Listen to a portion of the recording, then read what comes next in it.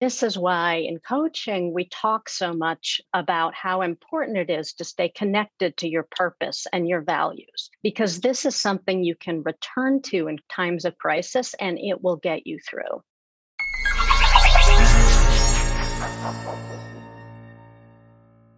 Hi, everyone. We're so glad you're here for this important conversation on Doc Working, the Whole Physician podcast. I'm Jill Farmer, one of the hosts of the podcast, as well as a lead coach at Doc Working. And today, I'm really excited to be joined in this conversation by Victoria Silas, MD. She's a board certified pediatric orthopedic surgeon turned coach, and one of my colleagues here at Doc Working who leads our online coaching program for our Thrive subscription program for physicians. Victoria, today you and I are going to be talking about something that is on most, if not all, physicians' minds right now, and that is folks are tired. It is a hard time to be a doctor, thanks to the 2 years now that we have been dealing as healthcare providers with the pandemic. So thank you for joining me to talk about this from a coaching perspective today. Thanks, Jill. I'm super happy to be here and to talk about this important subject that is really impacting all healthcare workers at this time, not to mention the rest of society as well. And I think what prompted part of this conversation is something that you and I have heard from physician clients, and people have reached out to us to get support and coaching within our Thrive community at Doc Working and saying, what do we do when we are just tired and angry as physicians right now, overwhelmed, and we feel like somehow we should be able to deal with something as big as this, but we just really feel overwhelmed, angry, and exhausted. And so what do you say to that? Well, at first, I really do think we need to acknowledge that people are exhausted. And at the same time, I think it's normal at this time to be exhausted and to struggle between the commitment we have made as doctors to approach our patients with compassion and the very normal anger that people's refusal to accept the virus as a real thing and the vaccines as safe and effective. There appears to be an inherent selfishness of those who refuse the vaccine, juxtaposed with the selflessness that many of us possess in order to commit to practicing medicine in the first place. Yeah, I think that's really important to say. And I think, this has come up in several of my coaching sessions with physicians. There's this idea that, they put their lives and their families' lives at risk, particularly if you think back to the time before there were vaccinations to be able to be out there. And the people who are minimizing it, saying it's no big deal, they're refusing to wear masks or vaccine, it can feel like as a physician that that's almost an attack on you or a disrespect to the work that you've done. What are your thoughts on that? Yeah, I think that physicians do really feel disrespected because they've been putting themselves and their families at risk for the collective good for 2 years. And there are these other people who refuse to do what appears to be the barest minimum for the collective good. And it's just really hard to accept that apparent juxtaposition.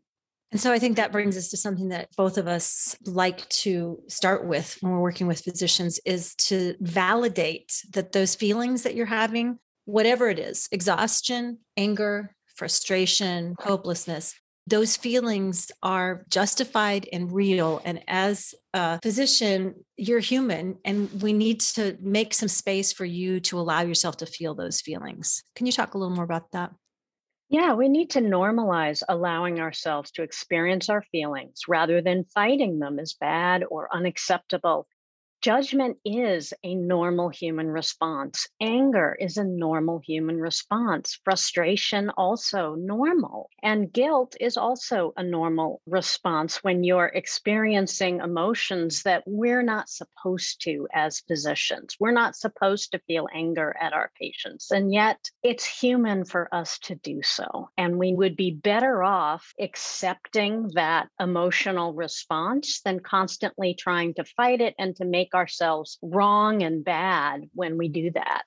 Yeah, I think that's excellent. So feeling the emotion, I'll say it again and again, doesn't mean you have to necessarily act from the emotion. A lot of times we get confused with that. We feel like we're feeling emotion. We either need to stuff it down or act from it and act from the anger. And, that doesn't always deliver the best results. So instead, I think also it can be important to pay attention to what the emotion might be trying to tell us. Like, what maybe is the anger telling us? What do you think about that?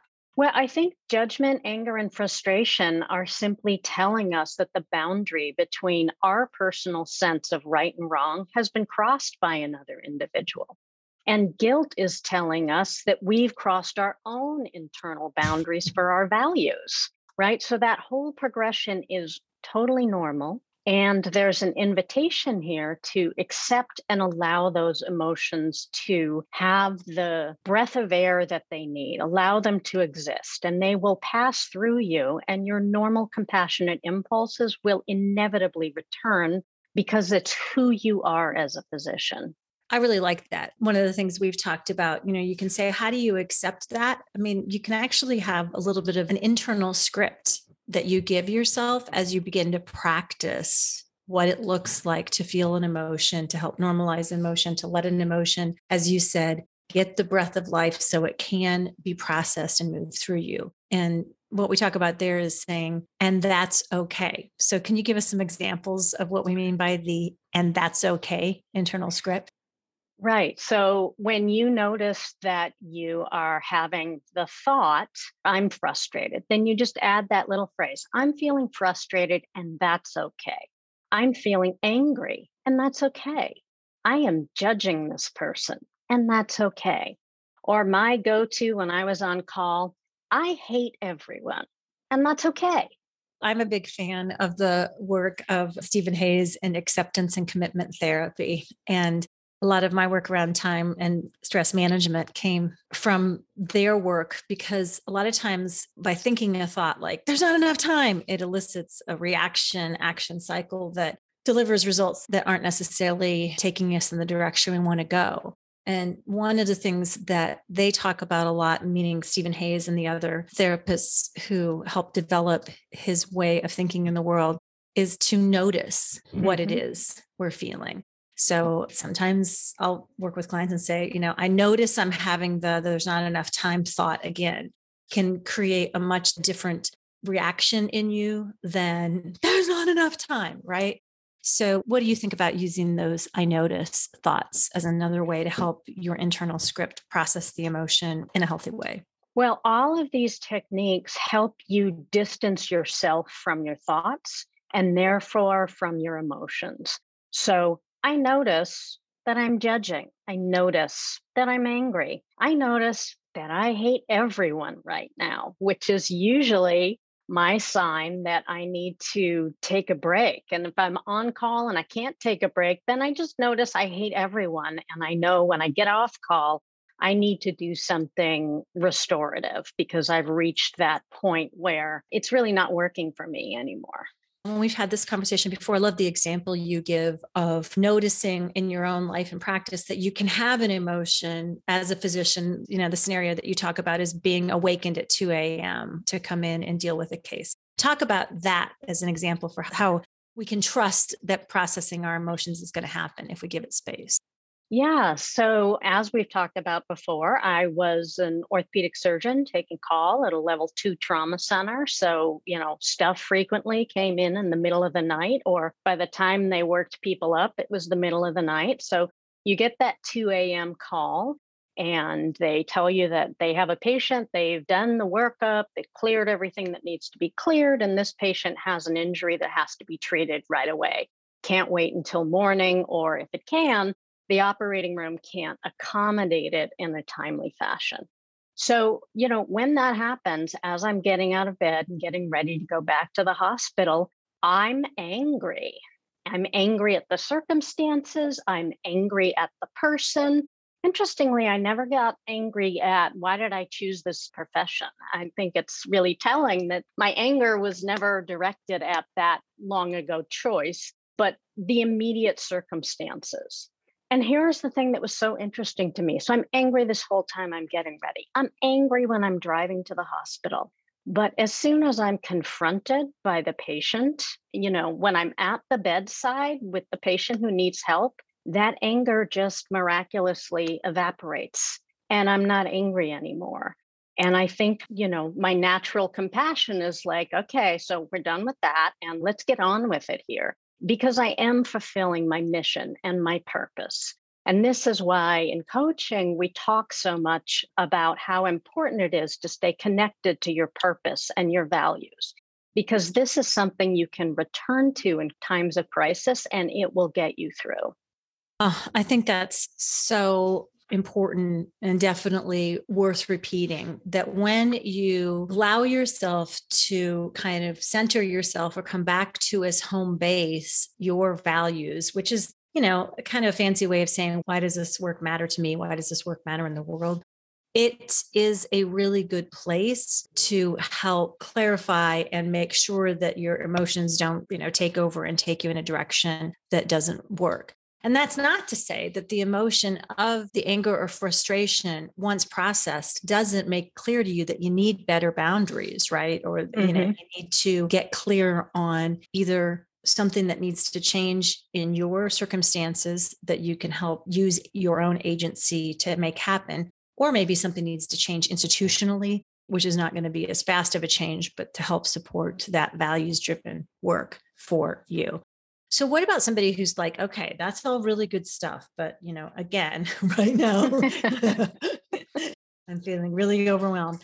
I've even heard from a couple of physicians who say it's really hard for me to get on Facebook right now because I'm watching other people just, hop on airplanes and go on vacations like nothing is happening.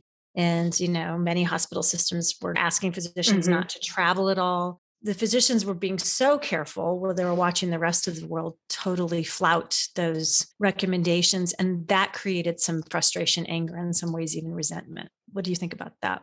Well, one of the fundamental things that we come back to in coaching is like your zone of influence, right? And we like to think that we can influence other people, and we can as physicians. But the bottom line is you will never have control of what all the people do. You only have control over how you respond to it. So if getting on Facebook makes you miserable, don't get on Facebook. There's also an opportunity to say, getting on Facebook makes me miserable when I see people are taking vacations. And knowing that, you can program yourself to get on Facebook, recognize you're going to be confronted with that, and you can choose to not follow people that you normally follow who are doing things you don't agree with, or you can tell yourself a story about what's going on, which is that other people are going to do what they're going to do. That has always been true. It will always be true. And the only person you have any kind of control over is yourself and the decisions that you make. So when you see someone else making a decision that you don't agree with, there's again an opportunity to say, they decide for them, I decide for me. It's kind of like one of my favorite Peloton instructors, Dennis Morton, always says, I make suggestions, you make decisions. And I think as physicians, we have to accept that we make suggestions and they make the decisions for their lives. Thank you so much. I think that's really helpful. So to summarize, first of all, we are here to say loudly and clearly, thank you for working so hard. Thank you for continuing to do the amazing work that you all do, given the unbelievable conditions that many people have experienced over these last 2 years. And I think the invitation from a coaching perspective is to validate whatever feelings you're having. If your feelings feel confusing and overwhelming, I love those tools that Victoria shared with us, the scripting. It's okay, I'm feeling X, or I notice I'm having X. And I think the other side of it is getting connected to why this work matters to you and being kind and gentle and loving to yourself as you are willing to do what you need to do to recharge your batteries and to be able to move forward. I think that's one other final tip I want to leave in our conversation here is that this isn't the time probably to make big moves or decisions as a physician, just because of a lot of those collective feelings of exhaustion and overwhelm. I think it's a good time to get support from a coach or from other trusted thinking partners, from a support network of people. And I think it's a time to pay attention to what you really need. What are your thoughts? Well, I think you bring us back to that very important point of continuing to be connected to your mission and purpose. You'll notice in the example I gave about getting called into the ER, I never in those moments said I should have done something else. I shouldn't have been a doctor, because I was still committed to that mission and purpose, even though in the moment I was frustrated and angry. Beautifully said. I think that's something that can be a very powerful values driven home base for people to come back to, a place where they can plug into to try to help recharge their batteries. Victoria Silas, MD, surgeon turned incredible coach, and a very, very valued member of our Doc Working team.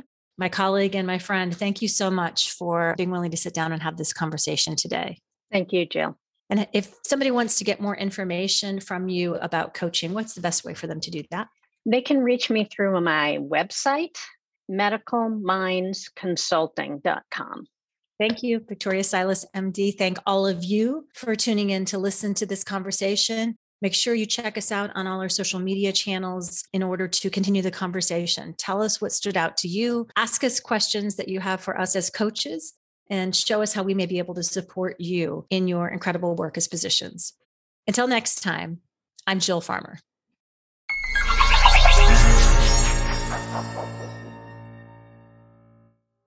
I'm Amanda Taryn, producer of Doc Working, the Whole Physician Podcast. Thank you so much for listening. Please don't forget to like and subscribe, and head over to docworking.com to see all we have to offer.